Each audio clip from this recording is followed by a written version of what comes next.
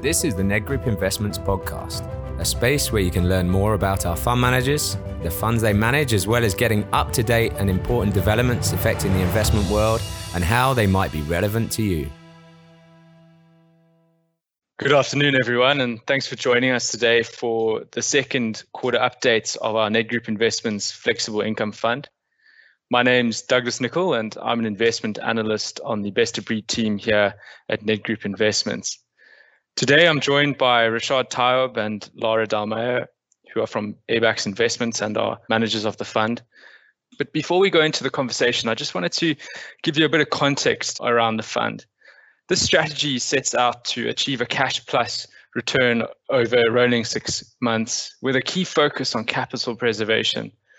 Last quarter, we were all sitting here in front of our screens and it showed a historic spike in yields, and we saw falling fixed income asset prices across the board except for cash. There was a lot of investor anxiety at the time, around the drawdown of the fund, and I'm sure a lot of other larger funds in the industry were also having to deal with this. But on that call, Rashad reassured us that he expected the fund to rebound given the extent of the sell-off. And I guess today, Lara and Rashad are sitting a little bit more relaxed in their seats because the fund has managed to post a net return of 3.9% during quarter two.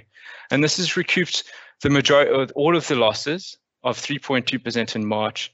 And it's added a little bit extra for investors. Rashad will take us through the performance in detail today. But more importantly, we'll also touch on how the portfolio is positioned going forward.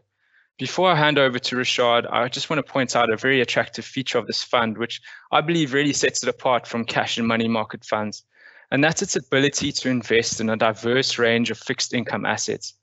Rashad and Lara, they're not tied to investing into floating rate assets only that traditionally make up a money market fund, but have the flexibility to buy longer dated bonds, convertible bonds, inflation-linked bonds, etc., to outperform cash with limited downside risk.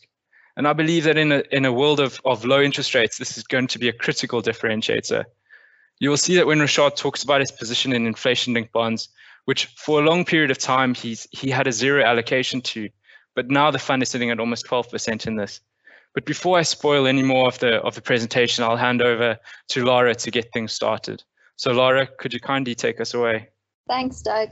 Hi, everyone. I hope you're all keeping well. Just to get started, Doug did nicely describe the mandate of the fund, but, just to kind of reintroduce, we are a multi-asset flexible income fund, and we look to outperform 110% of STEFI. That's our benchmark. And of course, our focus is on capital preservation. We believe that we've, managed to deliver on this mandate through time. Last quarter was certainly one of the more difficult that we've ever had to experience, and it was one of the first drawdowns of the fund. But given the exceptional times that we are living in, that wasn't out of expectation in retrospect, and thankfully we have managed to claw back those returns nicely in Q2. So Q2 has, seen the world just rebound from the lows of Q1. In Q1, obviously markets worldwide was hit by this coronavirus crisis, and markets plummeted to levels that certainly I haven't seen in my career. Bond yields, in particular local bond yields, were hit very hard. The local 10-year hit as high as 13.4%. The quarter now that's just passed, however, has seen a complete rebound of local government bonds back to pre-COVID levels. So our 2030 allocation has been a nice contributor to our returns over the last quarter. Our allocation to linkers, which we are currently building, was also a nice contributor to returns. And our floating rate assets, as well as our small allocation to property and preference shares, were also contributing factors to our return over the last quarter. As I've said, asset classes worldwide rallied, and the local market was certainly no exception. Properties were up 18.7%, prefs up 13%.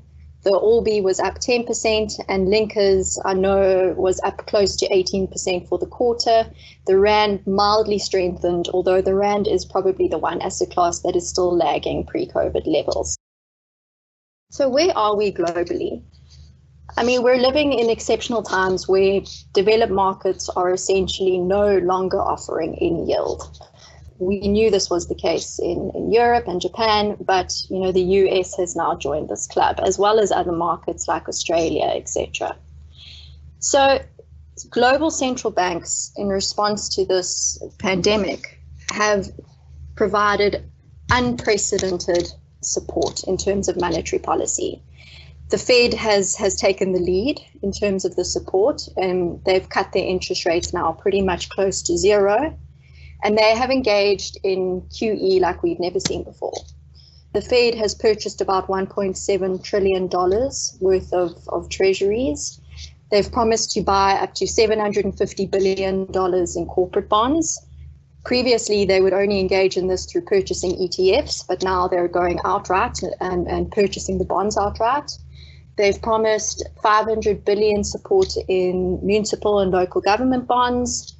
They've provided support to money market funds. They've provided support to commercial paper markets. They've opened swap lines with central banks around the world. And the liquidity injection that the market has seen over the last quarter has certainly been unprecedented and like something we've never seen before. Looking at the Fed's balance sheet alone, if you look prior to the COVID crisis, they were sitting just around $4.2 trillion. Their balance sheet has now increased to over $7 trillion. I mean, this is absolutely massive. And yes, we've seen signs of economic recovery, but these signs are mild. This rally we certainly attribute to central bank policy and not to the fundamentals of the economy or corporates to any degree at this point in time. We also have to think, what are the long-term implications of this kind of, very liberal monetary policy? We know that this kind of monetary policy and this level of liquidity injection certainly affects the market's ability to allocate capital efficiently. So you are at risks of what Mohamed El-Erian nicely called zombie markets. So we know of zombie companies that basically should be bankrupt, but because of low interest rates, they're able to keep going. These kind of liquidity injections increase the risk of what we call zombie markets, which means investors pretty much believe that it's a win-win situation, that either fundamentals improve and the asset prices will run, or central banks are there to support asset prices and they continue to run. So there's this risk of zombie markets being created by this huge liquidity injection. So, that's the one potential effect of central bank intervention. Another potential effect is, of course, what does this do to currency value? Will investors, particularly in developed markets, because we know in emerging markets, QE is never a market-friendly policy. But for developed markets, QE, what will this do to the value of currency, to the value of the dollar, for example? If fresh money is just being created and printed to this extent, does the value of the dollar hold? And secondly, newly created money should mean inflation. In 2008, however, we were surprised when QE didn't generate inflation. But if you look further back, you can see that, the last time QE happened was probably only in the 1940s, and there it was inflationary. So the market is, what's probably the biggest debate in the market at the moment is, will this event be inflationary or will it not? Will the dollar devalue and will it not? So, these are things that we need to see unfold over the next few months, but we certainly can't say for sure whether it will happen. But what we can say for sure is that the risks around inflation have certainly increased, and the risks around a weaker dollar have certainly increased. So taking you down now to emerging markets, QE is never a good strategy for emerging markets because generally investors lose faith in the value of the currency, and debt tends to be inflated away. Well, it's a mechanism whereby emerging markets can inflate debt away. And although it was never a standard policy for emerging markets, this crisis has all of a sudden allowed emerging markets to perform QE, and the market hasn't seemed to mind. So, this has been an interesting development, and we've seen emerging markets not only engage in QE, but also cut interest rates to levels that we probably, certainly wouldn't think is prudent, but wouldn't even think is possible.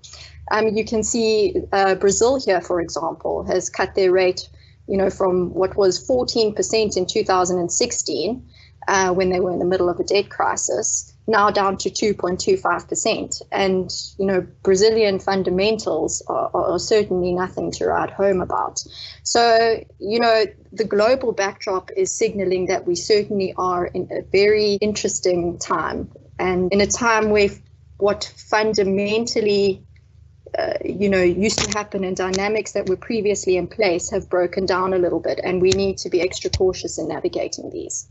So let me just take you through local rates. So from the beginning of the year to now, the MPC's cut interest rates from 6.5% to 3.75%. So the lowering of global rates by various central banks, as I've mentioned, and the subdued inflation that we've seen as a result of this COVID crisis has allowed the MPC to react to the extent that they have. The moves have been quite aggressive and they've been quite quick. But, this backdrop has allowed for this to happen. And naturally, this stimulus at this point in time is so helpful and so necessary, given just how depressed our economic activity is. I mean, just to give you an indication, the SARB and Treasury have GDP estimates for this year at around -7. That is conservative relative to what we've seen various economists put out, and those estimates are closer to 9 or 10%. So the market believes that in the next MPC, which is, I think it's on the 23rd of July, that the MPC will cut another 50 basis points, and we completely agree with this. We think that plus minus 50 basis points is what they can still do at this point in time. There are always proponents in the market who call for more. Look at Brazil at 2.2. Why are we still sitting at 3.7? We don't agree with that point of view, and we certainly don't believe that the MPC will act much more aggressively than 50 basis points for two reasons.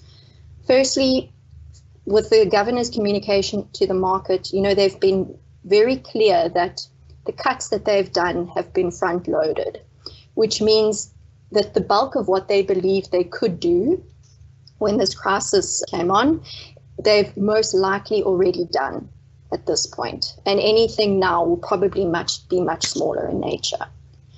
And secondly, the governor and the MPC are also very, very aware of the South African risk premium and talk about it and emphasize it quite a bit in their communication to the market. So what do I mean by this risk premium? I mean, rates need to stay sufficiently high to keep capital in South Africa and to compensate investors for keeping their capital in South Africa. The governor has said that he views it as part of his constitutional mandate to protect the value of the rand, to protect our currency. And should the compensation rate become too low, it would certainly make our currency vulnerable in terms of capital flight. So we believe that they will stay on the side of prudence and rather move in smaller steps from here on.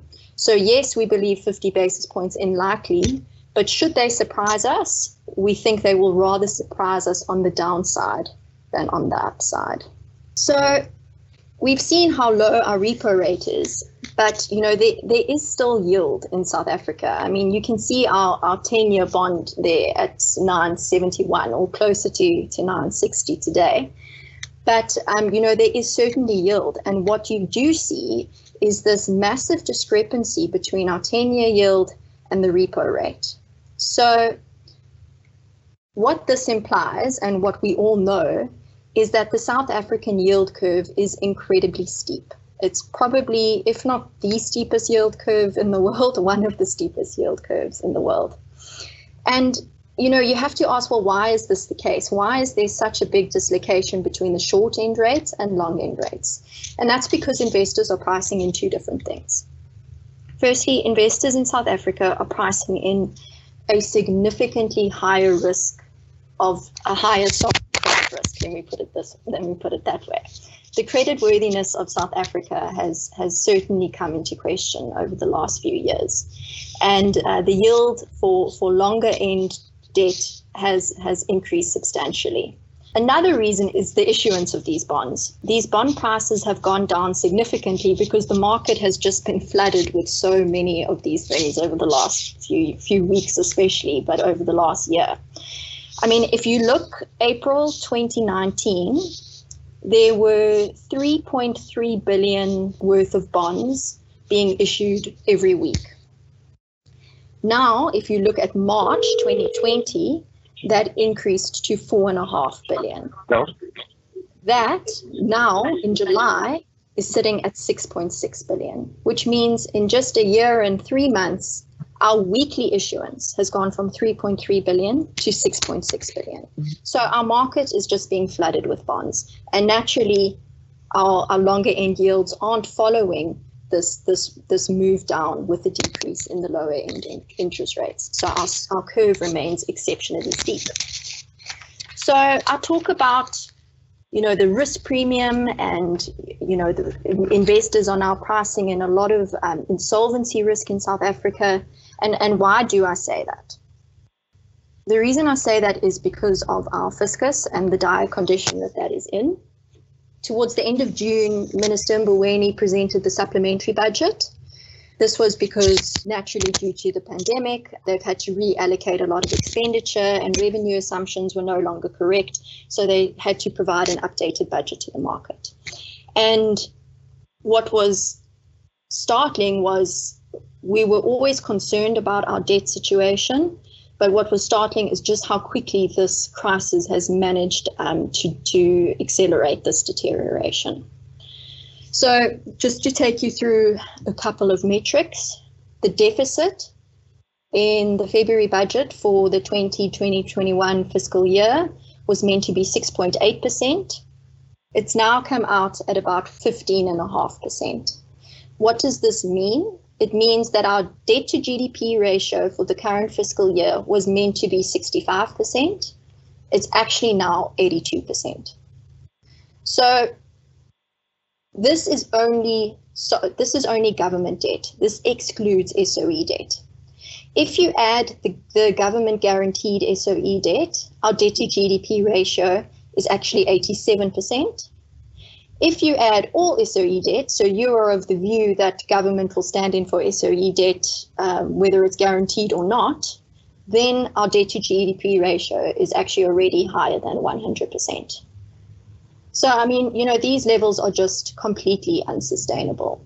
And what is exceptionally frustrating is if you look at our budget, currently 22% of all our revenue is now going to just servicing this debt. That means that we're spending more on servicing debt than what we're spending on education, than what we're spending on healthcare. So this is quite a situation to find ourselves in.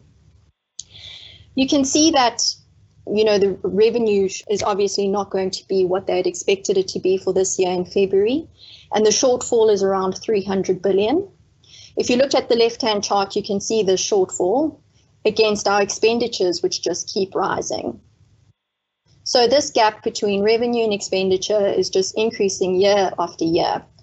And, we have a very small window of opportunity to do something about this situation. So if we want to narrow the gap and we want to follow the active scenario on the right-hand chart and we want to try and stabilize this debt to GDP ratio, we have to make some very difficult decisions and we have to implement some serious reforms. If we don't implement these reforms, if we keep expenditure where it is and we keep collecting revenue at the rate which we had, the passive scenario is the result, and we found ourselves in a certain debt trap. So what do we need to do to let this active scenario play out? What we need to do is we need to cut expenditure, and we need to cut expenditure to a very significant degree. That involves, over the next 2 years, cutting 160 billion from the public wage bill. And over the next 2 years, it also means finding an additional 230 billion somewhere else in this budget. So, given the government's track record for being able to implement these difficult reforms and decisions, at this important juncture, they're still willing to fund what we would view as a non-critical SOE, such as SAA. So, given this track record, we fear that the trajectory might be closer to the passive scenario than the active scenario. But, we are hopeful, at least, that maybe, they can implement some reforms to try and get us to stabilize this debt ratio at some point in the future. So we have this backdrop of very attractive yields. Our longer end yields are, close to 10%, 9.6%, as I mentioned. And 10 years ago, when our debt to GDP was, 30%, we would have been absolutely filling our boots with 2030s. We would have been, running much higher nominal duration than where we are now. But, the risks around holding government debt when you question the solvency of the sovereign is very different. And, we can't argue, or we can't get ourselves to be running very high duration when the tail risks around these instruments have increased to the extent that they have over the last few years. So where we do see value and where we have been adding exposure is in inflation linkers. We're able to add linkers now at yields of close to 4%, and what we have been adding are the 2025. So these aren't long bonds. They expire in January 2025, so we're still on the shorter end of the curve, and we're able to pick them up at close to 4%, which means that even if there's no inflation, we're earning close to JIBAR. But of course there is inflation, so we'll earn more than that. Yes, inflation is a bit subdued at the moment, but should it even return to the lower end of what it used to be, let's say 4.5%, we'll be generating an 8.8% yield. If it returns to, what was an historical average, we'll be earning closer to 9.5%.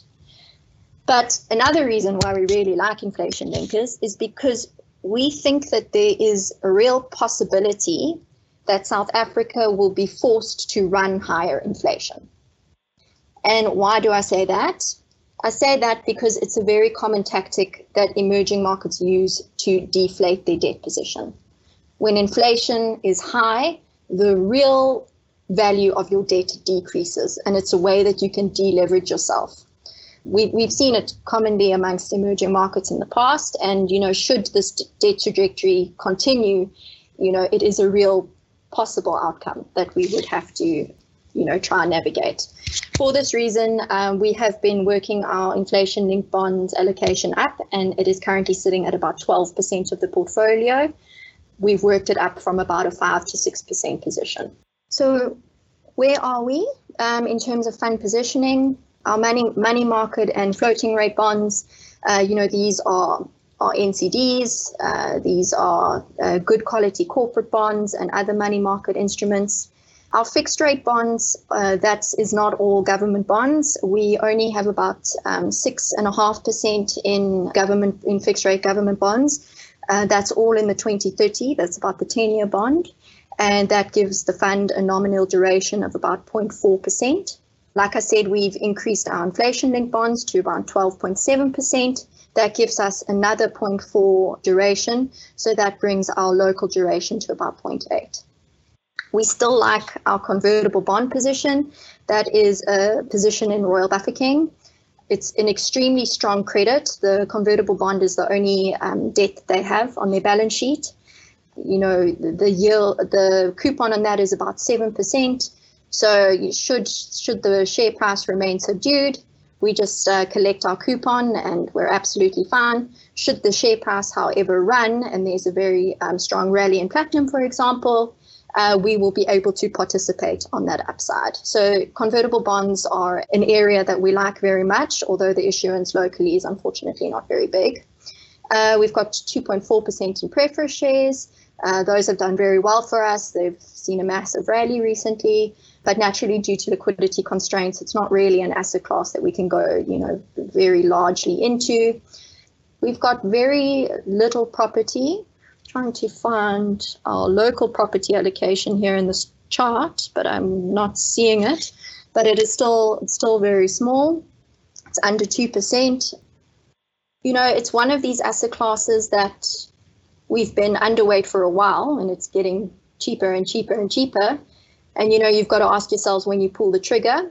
And, opportunistically on some names we have added periodically, but we're still in general quite negative on the sector. We think real assets are fantastic to have at this point in time. But, local property companies have leveraged themselves to such an extent that should things not recover quickly, the risks are still very much to the downside. We are happy, however, to pick up names that have less leverage and that have a bit more balance sheet space to weather the storm, which, as we've all know, might not pass anytime soon. Yeah, we've got a nice selection of offshore bonds, mostly South African names where we're able to get some nice hard currency yields. And so the yield on the portfolio is now sitting at about 6.8%. The total duration is 1.2. That includes our offshore duration and that 0.8 that I mentioned locally. And we will continue to take advantage of opportunities as they arise. We are still quite cautious on local bonds, as I've mentioned. But, given where yields are, we are happy to hold a moderate allocation of those. And as I've mentioned, something that I think you can expect to see is that those inflation-linked bonds continue to increase, and properties, the sector, probably not to increase aggressively or significantly at all, but we will look for selective names as they sell off to levels that we're comfortable with. Thank you. So we have a number of questions that have come in. I guess the first question that's being raised is talk around South African government bond position and a sovereign debt crisis. And I guess firstly, what the implications would that be on interest rates and in particular inflation, but also how that would feed into the currency. So I think that if you look at one of the key risks for South Africa, the fund, but I mean, it's a risk for anyone living in this country, the potential for a debt crisis is definitely there. And I think that the impact will be felt not only through the bonds or an income fund, but it'll be felt throughout the banking system and basically throughout the whole economy. So we have to be aware of that, but at the same time, we can't effectively, put our money under the mattress and not do anything. What we have to presume is that the fix for South Africa entails a component of different things. I don't think any one thing is going to work, but you need a component of higher inflation in order to reduce the real value of the debt. You need to have a component of currency depreciation to increase competitiveness, and you need a strong dose of reform in order to move our debt profile closer to the active line and help it to flatten out so that we're not on the just upward trajectory, which eventually leads you to that debt crisis. So I think those are the kind of combinations of effects that we expect would materialize, and that's part of the reason why we do have some FX exposure. We have trimmed our nominal bond exposure, and we're moving more into the inflation-linked bond space because we think that part of the cure for South Africa's debt crisis is to run with a bit of a higher level of inflation and a weaker currency. But through those combinations, I think that we're trying to position for a number of things happening because, yes, the debt, we've been giving presentations, I think, over the last 3 years. The key issue that we've been highlighting in our fixed income presentations is the potential for a debt crisis in South Africa. And Rashad, over the quarter, we have cut down, we sold out of the R186. And as Laura mentioned there, we've got a 6% position retained in the R2030. So we still have an exposure to government debt. But given the extent or the steepness of the yield curve, why have you chosen to position yourself in the 10-year bond as opposed to the 5-year bond? So if you look at I think Laura mentioned, the yield curve steepness is unprecedented, both across the world and in South Africa. So you do get a massive yield pickup from having some bond exposure. But as she pointed out, so she had the graph of the repo rate as well as the US as a 10-year bond, and you can see there's a massive gap there. And that's why on a diversified basis, it does make sense to have some government bond exposure. And the reason why we've gone from the 2030, which is a 9.5-year bond, versus the 186, is because you're getting a close to 2% pickup from a 6.5 to a 9.5-year bond. So for 3 extra years, you're getting a 2% pickup, which is well above what has prevailed historically. And we can have some duration in the fund while having a slightly lower nominal bond exposure, given the fact that the R2030 has a higher duration. So I think that if you look at our portfolio positioning, we have trimmed from around a 10% position in nominal bonds down to around a 6% position. So we have been a bit more conservative. As yields rallied in the last month or so, we have used that opportunity to trim. But I do think when we look at a portfolio construction view, and given the steepness of the curve, given the yield pickup over money market, it does make sense to have some exposure, but being wary of the potential downside risk and making sure that we have the right diversification and we limit that exposure relative to what it might have been historically. There are a couple of areas. There are two areas where I think we can go into there, and the first one I'd like to go into is the SARB and rate cuts, and what your expectations are for further rate cuts there, because I think that's going to yield an even steeper yield curve we might expect. No, I think that the market is looking for another 50 basis points, which we think is quite plausible.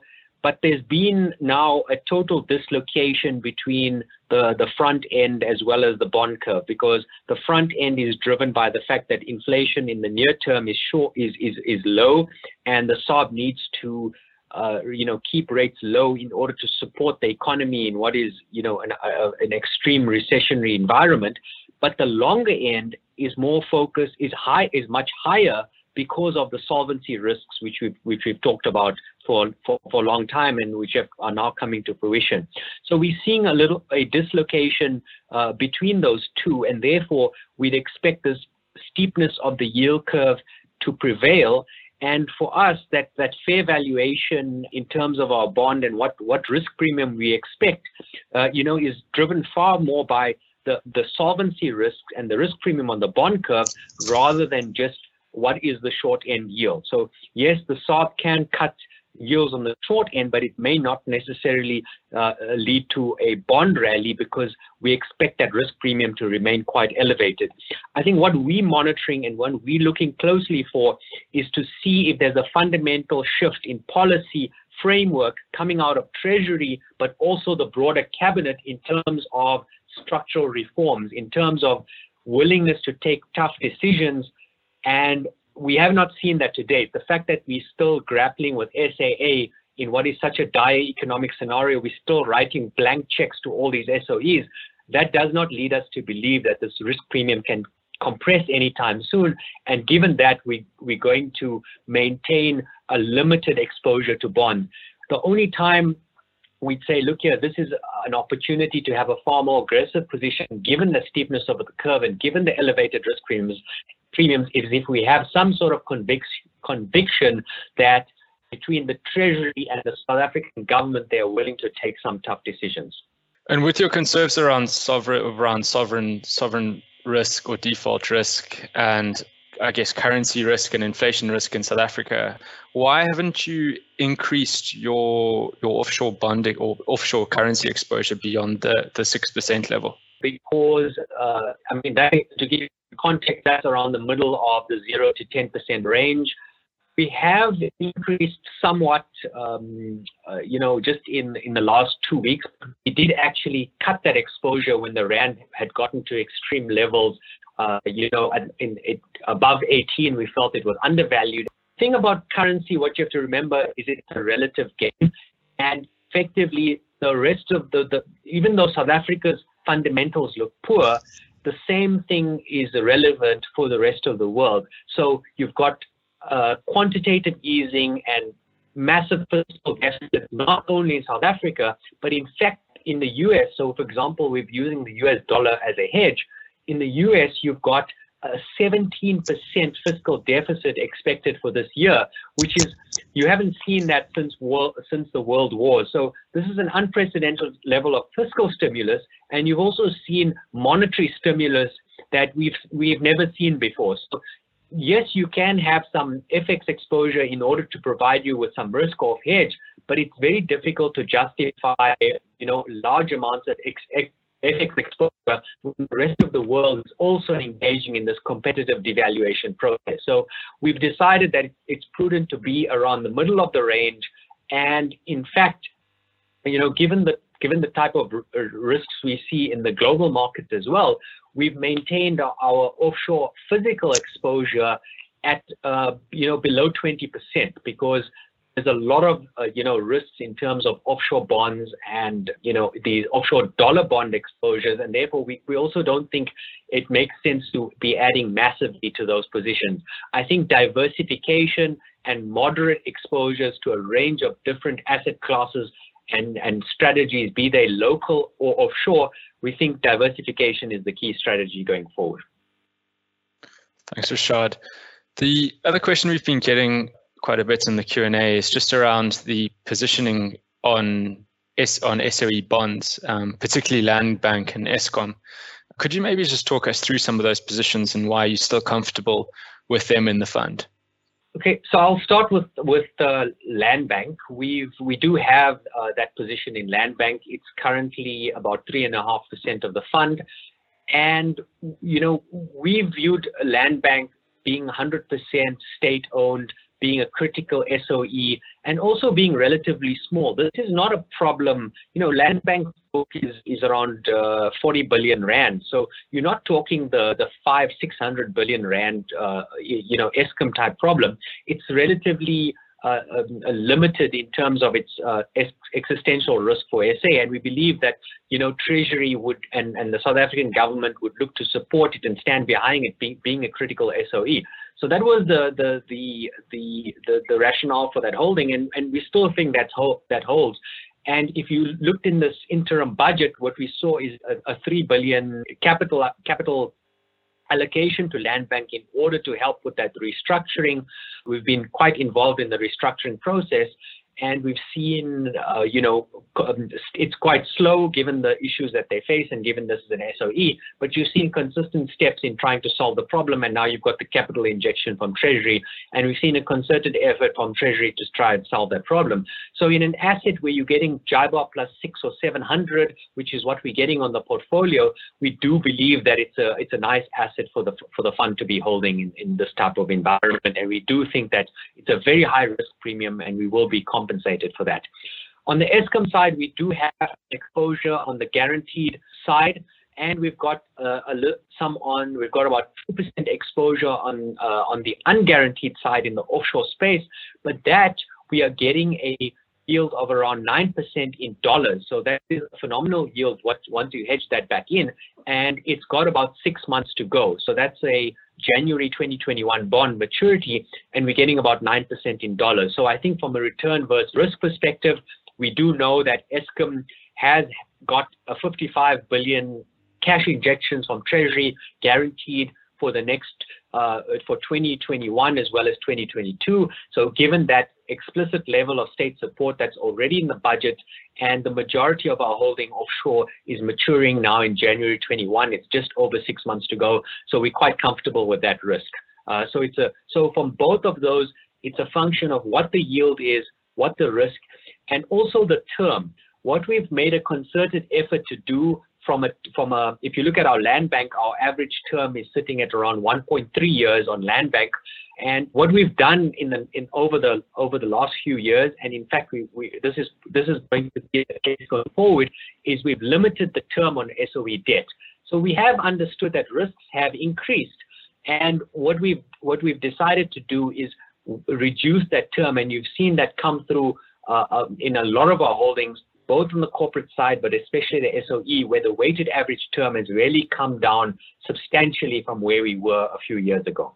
Thanks, Rashad. I think we have one more question that we can get through, And I guess this speaks to probably a broad query around your positioning around capital protection against a potential second wave that we could see impact markets further, and just how you have positioned the fund for, I guess, a sell-off event, if that is a possibility in various scenarios that you're building. So, if I look at this fund, over the last decade, the three key factors which have driven the performance of the fund is firstly the diversified alpha approach, so diversification. Secondly, avoiding expensive asset classes, because that's when you have the big drawdowns, when asset classes are overpriced. And then thirdly, a high degree of credit quality. And if I look at the scenarios that could potentially materialize going forward, we are in very unprecedented times in terms of the risks that are out there. And unfortunately, in any type of investment you do, even if you have to sit in cash in the Nedbank bank account, there's no such thing as being able to totally divorce yourself of risk. So what we have to do is make sure we can construct a portfolio that is de-risked as possible and is diversified as possible. So all the key things that are there in terms of diversification, avoiding overvalued asset classes and credit quality, that's been our philosophy for a long time, and we are doubling down on that philosophy. We believe that diversification, credit quality is even more important.